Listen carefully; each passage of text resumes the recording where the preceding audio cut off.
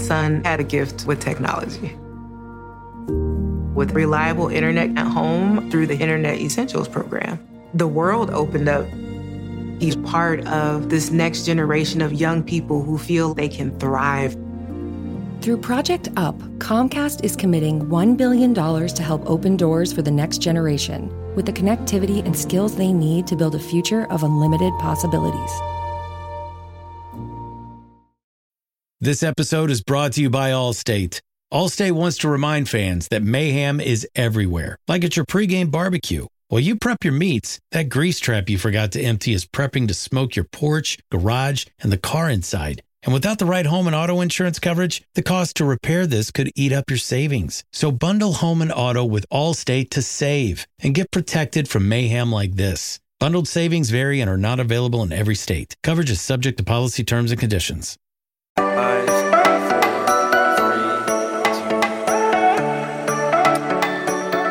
2. It almost feels like this week has just flown by with all the busy action of free agency, but it's Friday.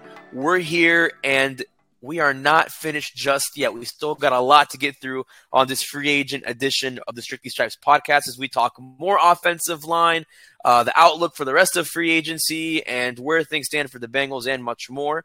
Welcome in to another edition. Muhammad Ahmad here with you, joined by Andrew Gillis and Mike Nislik. And before we get into talking about Orlando Brown and his introduction as a Cincinnati Bengal, we got to start with the other side of the offensive line, and that's Jonah Williams, of course.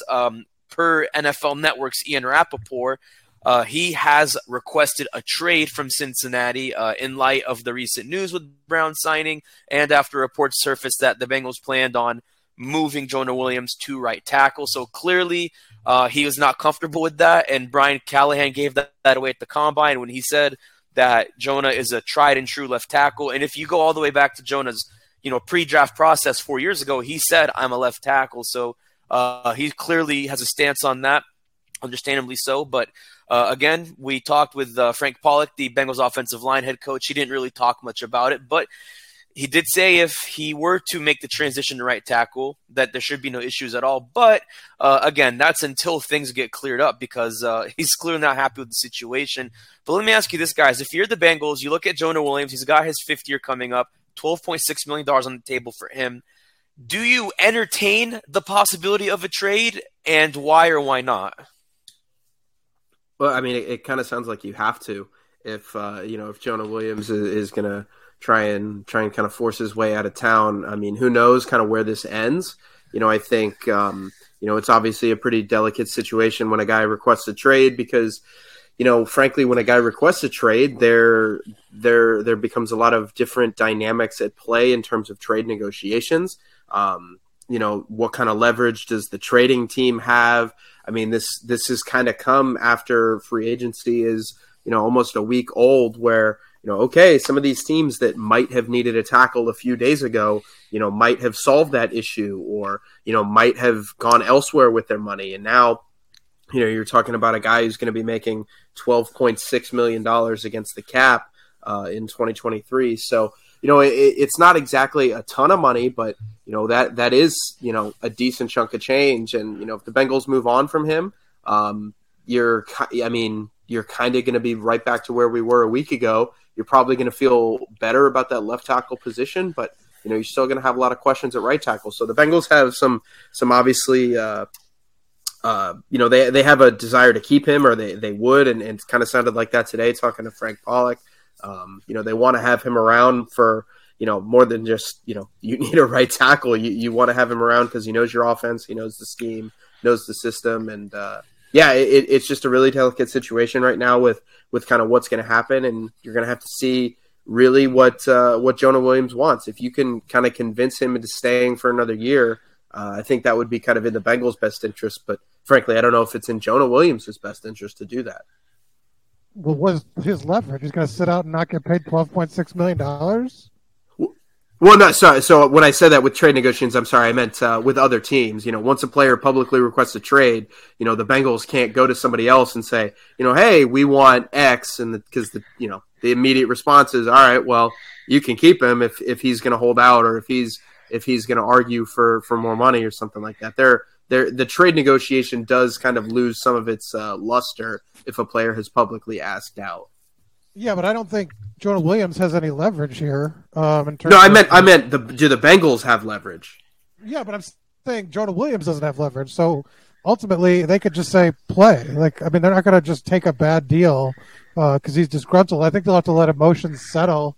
Obviously, you know, I thought it was interesting when Frank Pollack said they've reached out, but wouldn't say they've actually talked with or made contact with. You know, the initial report said the trade request was made through his agent. It doesn't sound like they've even talked, which I think is interesting. You know, I would have loved to have had Zach Taylor speak and ask if they had given Jonah Williams a heads up, because that month, you know, when you look at it, they should probably, do that in that situation, especially when a guy is not going to be thrilled by a move, but we don't know what they did or didn't do. But I think you keep him, and I can't see a scenario where he doesn't play in 2023 when he can get $12.6 million. I mean, like Mike said, he really has no leverage. Like, what's he going to do? Just sit out and say, okay, we're not going to pay you. Now what? But at the same time, though, history is not really on Jonah Williams' side because, I mean, the last time you had anything similar to this was you have to go back pretty far. I mean, 2010, Carson Palmer, when he was the franchise QB, he was disgruntled. He was sick of everything going on. Bengals had just gone 4-12, and he just wasn't happy at that point after 7 years. He says, I want to be traded. And Mike Brown says, tough luck. I mean, he basically didn't budge, so he threatened retirement, but they called his bluff and said, yeah, you're bluffing. Eventually, they did trade him after he was serious, and he did sit out. He went to Oakland, had an interesting finish with Arizona. But, I mean, beyond that, the Bengals have never really taken the bait on that. They usually kind of call guys as bluffs and either, okay, someone like Carson Palmer eventually gets traded because they don't want to deal with this problem on their hands, or they do nothing at all.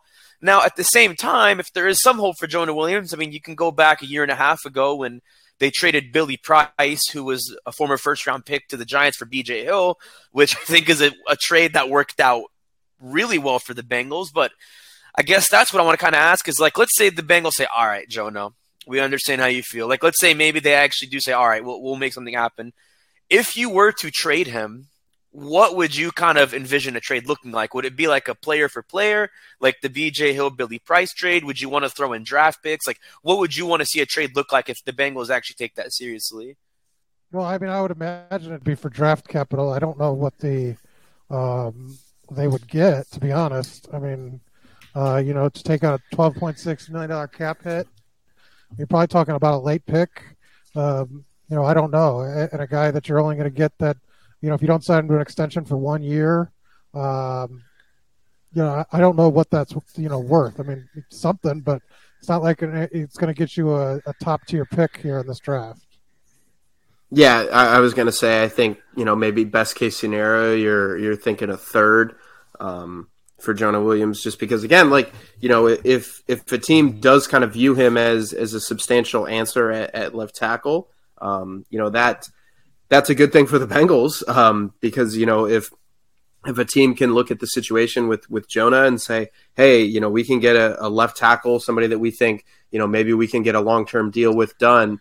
$12.6 million for a left tackle that you think can be good is not egregious at all. It's probably pretty good, and I think that matters for a winning team. I don't know if you would want to trade him to a team that is rebuilding or a team that, probably isn't going to be that good this year, just because I don't know how much interest there's going to be in a guy whose cap hit is going to go up to, maybe free agency levels or wants to test free agency a year from now. So, yeah, I don't think you're getting a whole heck of a lot. Even if, even though he is a left tackle in a premier position, you kind of think back to some of the other trades that have happened, with, the big players, big marquee players that are coming up on contracts. Your AJ Brown gets traded for a first, and I'm not sure if that's 100% applicable here, but again, I think it just goes to show that when the contract is coming and when the payment is come due, teams really kind of shy away from giving a ton of draft capital for that. And I think the other thing teams have to consider is like you're bringing in a guy who's basically worth $12.6 million. Like, do other teams want to pay the bill for a guy who essentially, at the very least, is like a one-time rental because he's got a year left on that 5th-year option, that the Bengals extended. And so, like, do teams want to pick that up? I don't know, especially because, like, here's the thing: if they were to, take a chance on Jonah Williams, if teams were to go for a trade and say, okay, we'll bring him in. Well, you have to bring him in knowing that you're going to probably extend them because what's the point of bringing someone in for just 1 year and you're paying that much money? Like, that's a lot of money, let alone for a left tackle. But, I mean, you look at some of the cap space numbers. Like, I'm just looking at over the cap numbers for other teams. Like the Bears, $44.8 million, Falcons, $34.8 million, Packers, $24 million. I'm listing those teams out because those are teams that probably could use another left tackle. Like, you got Jake Matthews with the Falcons. He's entering his 10th year. He's not getting younger. David Bakhtiari in Green Bay. He's going to turn 32 this year. He's already well over a decade in his career. So, like maybe those are some teams, and maybe some teams that have less of a cap room might want to consider that. Like, I don't know, the Patriots, Steelers, who knows? It just depends on what they're looking for. And again, if they're willing to bring him in, knowing that they're probably going to want to have to extend him at some point next year when his contract is up, because like I said, if you're going to bring in a guy like that, I don't know if it's worth bringing it in for just that 1 year and paying that much money. But like, that's on other teams. That's for the Bengals. Like, if they get draft capital, like you guys said, which I think would be the case, I mean, use it to get a defensive tackle, use it to get like some other areas that are like not the most pressing areas of need, like tight end and safety, that I think we're going to see a little bit more action with in free agency in the draft, which we'll talk about. But maybe those like lesser areas of need gives you more room to work with that. So again, I think it's a win-win for the Bengals, just about how they want to play their deck of cards. But I disagree. Win-win.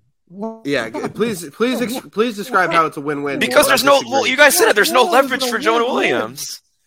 There's no leverage for Jonah Williams. So worst case, he sits out. They don't pay him. Okay, no problem. But then you still need a right tackle. I don't think it's a win. That's why you have the draft. That's why you have the draft. And that doesn't make it a win-win. They can get a project in the draft and then just hope La'el Collins is healthy, because at least you have him, and then you don't have to worry about cutting him at that point. And you just got Cody Ford, so you have depth at that position as well. This is not a situation that I don't think anybody would describe as win-win. I'm not saying they're happy with it. I'm not saying the Bengals are happy with it, but the ball is in their court. Like, they're not the ones who are going to be hurt by this situation. That's what I mean.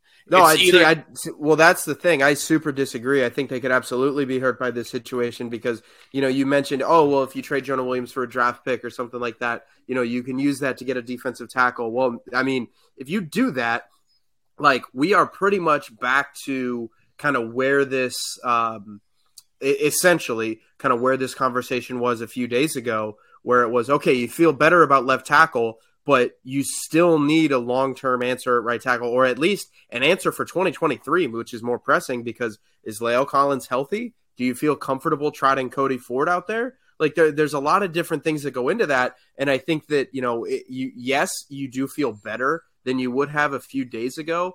But if you get a pick for him, let's say you get a third-round pick for some team, that means you're going to have 4 picks in the first 3 rounds. I think one of those picks kind of has to be a tackle, because you don't want the right tackle competition going into camp to be maybe La'el Collins, Cody Ford, like that. I think you would want kind of a younger option there, especially if it's like a DeJuan Jones or an Anton Harrison or somebody like that you can, or a Darnell Wright. Ready, you feel better about that long term. Well, that's the thing. Like, I get it. You're not going to feel as good, but it's like, okay, they'll just say, okay, we got pick number 28 in the draft. We'll get whatever option is out there at tackle. Even if it's a project, I understand it's not ideal, but again, you can work with that and then just hope that if it's La'el Collins or whoever's healthy for week 1, then you can just hope that you got depth behind that person. But at the same time, I mean, like, this is a silly question, but I think about this because obviously we saw it with Jesse Bates. I mean, he didn't sit out last year, but he sat out most of training camp. He sat out most of the preseason. Eventually, he came back and signed the franchise tag. I mean, do you guys see, like, Jonah Williams taking this pretty far and saying, nope, I'm not going to do this. I'm going to hold out? Or do you think he'll cave in and say, okay, I'll be a right tackle. I'll suck it up? Like, what do you think is going to happen if you had to guess? I mean, I think it's hard to say, just kind of, especially because the trade request came down. I mean, at least it got reported today. I mean, who knows if he called the Bengals an hour after it and said, I want to get traded. So it's still really early in this. It's hard to say. Look, maybe the Bengals kind of go through the draft process, because you could absolutely see a scenario where, a team wants to pick a tackle in the draft, doesn't, and then all of a sudden they're not feeling great about it headed into June, and okay, well, now a Jonah Williams trade makes sense. Or, do the Bengals kind of sit there and say, well, look, Jonah, you're going to play for a team that's, really good, that's this, that's that. You're going to add some versatility. You're going to be able to do this, and you just get the right person in his ear to say, look, just play it out, and then you can test free agency a year from now. So I don't know. I think there's a lot of different ways that this could go. Kind of like you said, it could, become one of those Jesse Bates things where you get a holdout in camp or something like that. Or it could just be, Jonah, he's not happy by it, but he shows up and he does his job, or he relents in a week. There's a lot of different ways that this could go, and I think it's kind of too early to say. Yeah, fair enough. And I think we'll just have to keep our eyes on that for the next couple weeks and months, especially once we get to OTAs and training camp. But when we come back, we're going to talk about the other areas of need for the Bengals in free agency. Plus, we'll talk more about Orlando Brown, his introduction to Cincinnati, and what that means for him and the team. Much, much more to come right here on the Strictly Stripes podcast.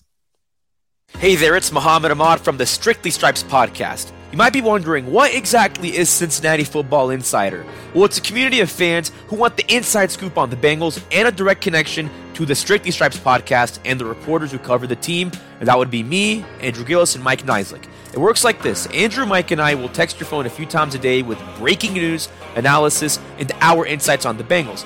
It's the inside scoop on what we're hearing, and we'll give you the inside word before it even hits social media. Being an insider is the best way to participate with the podcast and get in on special events and Zoom calls with me, Mike, and Andrew. And the best part is you can text us directly. It's a great way to cut through the clutter of Facebook, Twitter, other social media, and avoid the trolls for just $4.99 a month. Still not sure? Well, just try it for 2 weeks, and if you don't like it, you can text the word STOP at any time, but you won't want to cancel once you join the community of hardcore Bengals fans. Here's the best way to get on board. Go to cleveland.com/Bengals, click on the blue banner at the top of the page, or if it's easier, text 513-940-4193. It's a great time to try the 2 weeks free, as we'll be reporting live from the NFL Combine in Indianapolis. Plus, we'll be covering free agency on the way to the NFL Draft in April. Give us a try for 2 weeks and see what you think. Just text this number again. It's 513-940-4193 and become an insider today.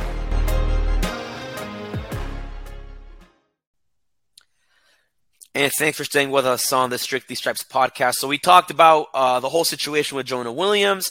On the flip side of that, Orlando Brown is officially a Bengal. He made his media debut, if you want to call it that. He spoke with us today, Friday, as we're taping this podcast at Paycor Stadium. And I think there's one thing that stood out to me from his press conference that I really liked, among a lot of great things, obviously. I think he was really interesting to talk to. But he said that he considers himself old school compared to his peers in the NFL. He considers himself an old school tackle.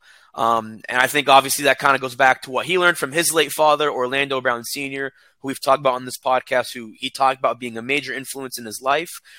When you hear a guy like that say, I'm an old school tackle, and he's saying this obviously after he didn't have the best combine and pro day, when he was at Oklahoma 5 years ago. I mean, what do you like about that, and why do you think the Bengals should like that, if you got Orlando Brown saying that?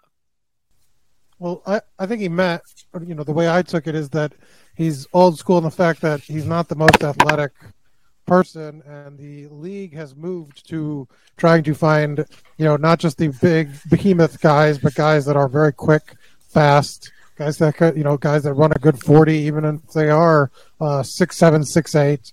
And he's sort of more of a guy that would have fit in the league a long time ago that wasn't quite as athletic, but, you just can't get past him because he's just, just a giant and strong. And so that's the way I took to mean it. I mean, mentality-wise, you could say, the same thing where he seems to be a student of the game because of his lineage. But, that's what I thought he meant. in terms of being old school. And I think he said, he can whatever. To me, I thought it was meant, I can make up for my shortcomings. That doesn't have to be a knock, is how people viewed him coming up. They thought that he would suffer because of that, but he's thrived despite of that, and so that's kind of how I took it. Yeah, I was kind of the same way. It was a mentality thing. You heard him talking today. Just some of the names that he was mentioning, just of guys that he studied. Is obvious. His dad played for the Ravens. He watched Jonathan Ogden, studied Andrew Whitworth, Tony Baselli, Anthony Munoz. He's kind of grown up in that NFL game. He watched those older guys, and it's a mentality thing for him. It's a physicality thing for him. If you kind of look at his career, I believe it's only one game that he's missed in his career. I think he's played in every other regular season game that his team has played in. So, it's just kind of, to put a cliche on it, the lunch pail, go to work, do your job type of mentality that a lot of offensive linemen have. I think that's what he was trying to get across. Yeah, and I think, and I'm glad you mentioned the names like Tony Baselli and Andrew Whitworth and, Jonathan Ogden, who played with his dad at one point. I thought that was kind of cool because, a lot of other tackles his age would have seen those same guys, but, he was right there. I'm sure he approached those guys, met some of them, with his dad being in the league, but to have kind of that direct connection, and he kind of joked he's spoiled with how he came up and, the teams he's played with because, he's backed up 2 MVP quarterbacks, could be a third for all we know. Who knows what will happen in Cincinnati, which kind of asked him about that, which was interesting. But I think it's a great move for the Bengals. He talked about them as even when they were 4-11, 2 years ago, and he was going against Carl Loss and Sam Hubbard, and then recently Trey Hendrickson, who he thought was one of the best guys he's at the block, on the Bengals defensive line. He always knew the Bengals were a team that was on the cusp. He knew that they were just one play, one drive, whatever it was from, winning a Super Bowl, getting back to it like he saw at Arrowhead. So he knew in the back of his head, this is a championship team. He didn't underrate them. And I don't think he was just saying that because, he was in front of all the cameras. I think he knew, Joe Burrow's the real deal. The Bengals are the real deal. And it just works out for everybody. So I think, good for him and good for the Bengals. But looking at the other areas in free agency, of course, safety is the other big area of concern. Tight end as well. Funny enough, speaking of tight end, an hour before we got on this podcast, as we taped it, Field Yates from ESPN reported that a source told him that Foster Moreau, Joe Burrow's former LSU teammate who's a free agent after playing with the Raiders for the last 4 years, visited the Bengals on this Friday. So what do you guys think? Do you think this is going to be the next big move we see from Duke Tobin? Do you think it should be the next big move from Dick? I just said Dick, forgive me, Duke Tobin. And why is that? You think this might actually be the next thing we see for the Bengals? I don't know if I would consider it, a big move for sure. Foster Moreau, he's not he's a nice athlete. I don't think he's kind of the athlete that you could get in the draft with, you think of a Darnell Washington type. Right. He hasn't really ever kind of done a ton in the NFL. I think that to me would kind of be a second tight end for you. Because I still think it's pretty clear they're going to add one in the draft. Just I think you kind of look at running back and tight end as two positions where they've kind of honed in on and been okay with. Kind of investing in the draft and that. So I think that you kind of look at his stat. He hasn't carried an offense as number one tight end. And I'm not sure you really want to do that. We've had conversations on this podcast about, hey, look, this team is really close. So I'm not sure if you want to kind of test that and say, okay, this guy, he's going to, now he's going to be a number one tight end. That to me just kind of feels like a depth move if they were to make it. I disagree. I think that'd be a pretty good move. I think he could get more out of him than he's shown, and I think he had a pretty good season last year. 33 catches, 420 yards, averaged 12.7 yards per catch, a couple touchdowns. That's in line with what he had the year previous. It's solid talent, consistent, and he's a guy who played with Joe Burrow who can. I think he has shown that he can get more out of guys, and especially guys that he has good chemistry with. They have playing history together. I think you'd look at him as your number one tight end until you develop a tight end. I think he'd be your number one, and then you have a backup tight end. As it through the draft. I think it'd be reversed, and I think it'd be a pretty good move. It may depend on the salary, but I mean, if you can get him for a decent cap number, I'm guessing somewhere around $6 million. That seems to me like a solid building block for this offense. I'm with you, Mike. I hear what you're saying, Andrew. I know he doesn't pop out like a Hayden Hurst, who was obviously a former first-round pick who proved himself his last year in Atlanta before he had another prove-it deal in Cincinnati. But I'm with Mike. And this is where I was talking about the whole Joe Burrow effect of guys like CJ Uzomah, Hayden Hurst show off their production and they go get paid in Carolina and New York and places like that. I think if you really want, you don't even have to bring him in long term. I mean, even though he's 25, he's one of the youngest guys on the market. Bring him in for 1-2 years even and just watch. I mean, I get it. He hasn't really shown big numbers in the league, but the exception I'll make to that is that he had big numbers in college when, Joe Burrow was throwing to him his senior year, Joe Burrow's first year at LSU, which was Moreau's last.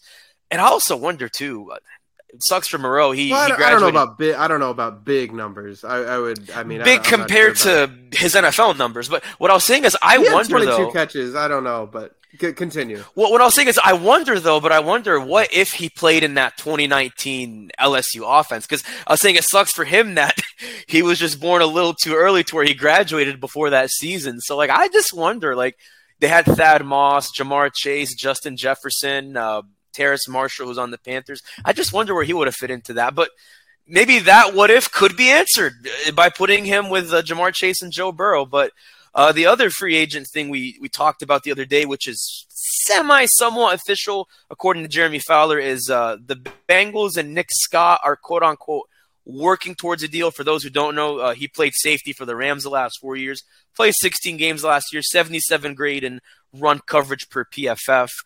If this deal does go through and he joins Dax Hill and Tyson Anderson, I know you're not feeling like Von Bell, Jesse Bates okay, but how okay would you feel with a signing like that if it goes through? On the scale of 1 to 10 okays? Sure. Make your own scale as you wish. You just said how okay. I mean, it's a fine signing. I mean, you need veteran depth. I mean, it's nothing splashy. We thought they were looking for a bargain and somebody that wouldn't cost them all that much. And I think the names that you've kind of seen have sort of fit that bill.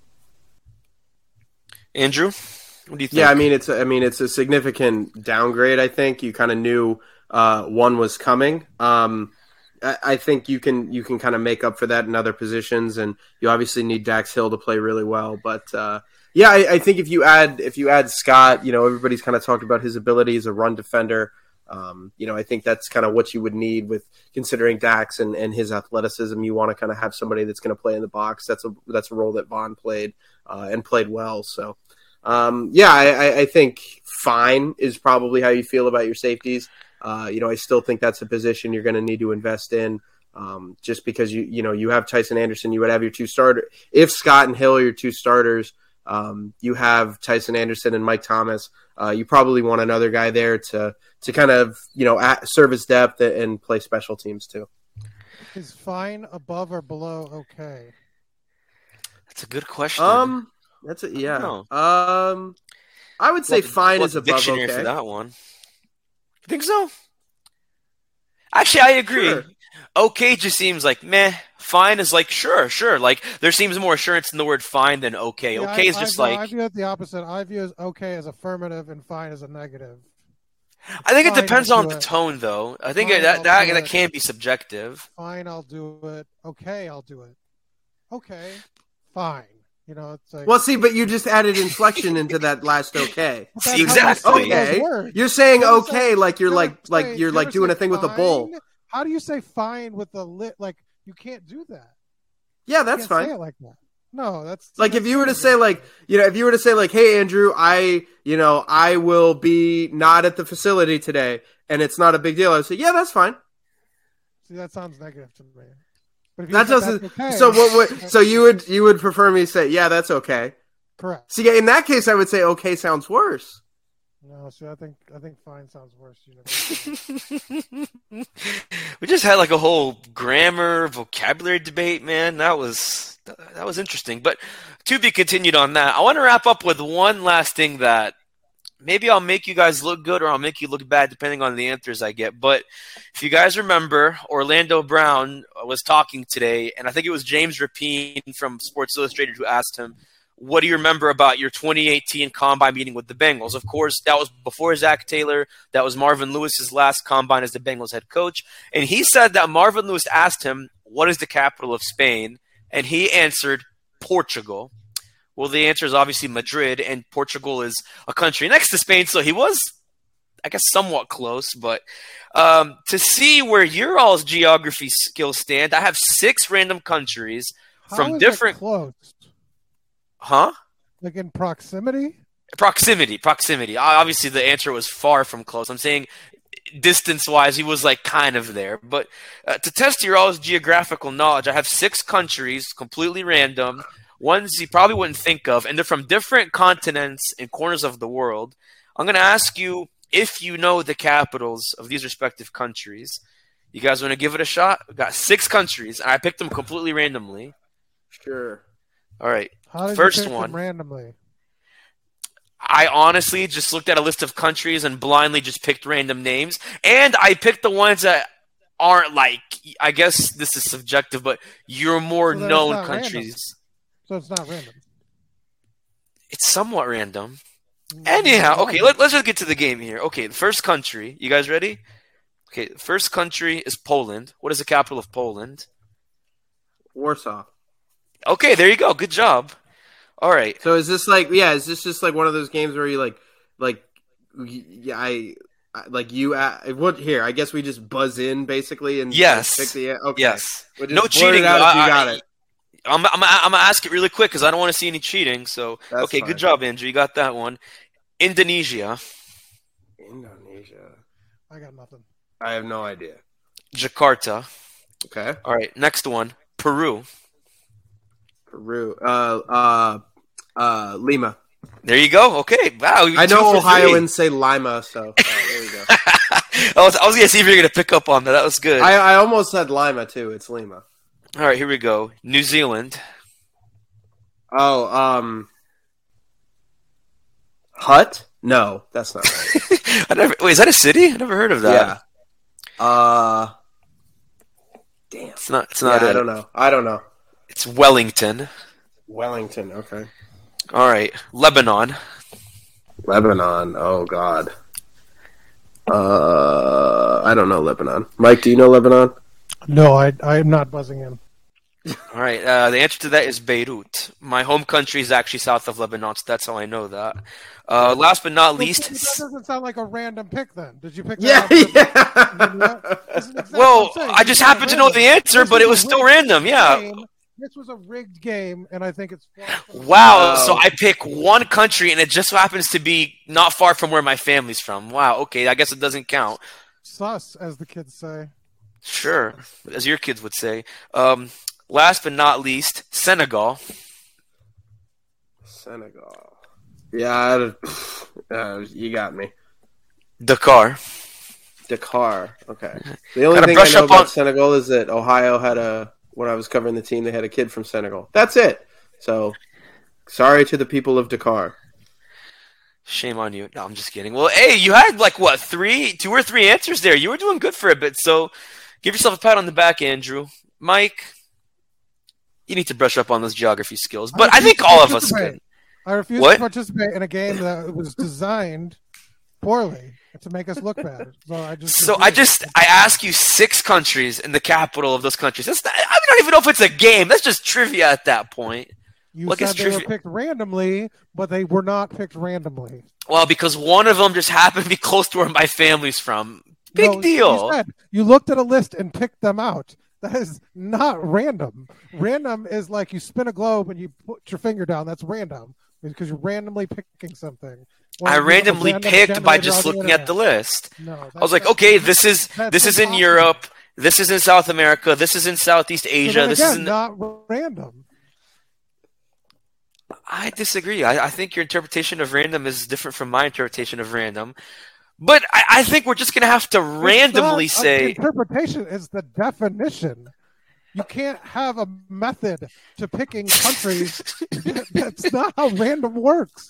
So how would you, okay, if you were to do this game, if you want to even call it a game, and pick the 6 countries like I did, how would you randomly pick it, differently from I randomly picked it? Spin a globe, and then you place your finger and stop it. What if I don't have a globe? I don't physically possess one. Then you've got to find a different a way. And that's the way that I picked. Or here's an idea. Don't say it's a random game. Say I pick these specifically out of a list. Deal. The next time I test you guys on your trivia, just watch. In 2-3 weeks, I'm going to randomly pick 6 more countries. I can't say randomly. I'm going to pick 6 more countries on a random day. And I'm going to test you guys and see if you're going to brush up on those skills. But anyhow, that's going to wrap it up for the week. Stay tuned as next week we start grading the Bengals and their free agency efforts, get back into our mock drafts, look ahead to the month of April, and get into the spring if this weather can start warming up in the Cincinnati tri-state area. But once again, for myself, Andrew, and Mike, I'm Muhammad Ahmad. Enjoy a weekend of March Madness, and I'm sorry if your bracket is broken.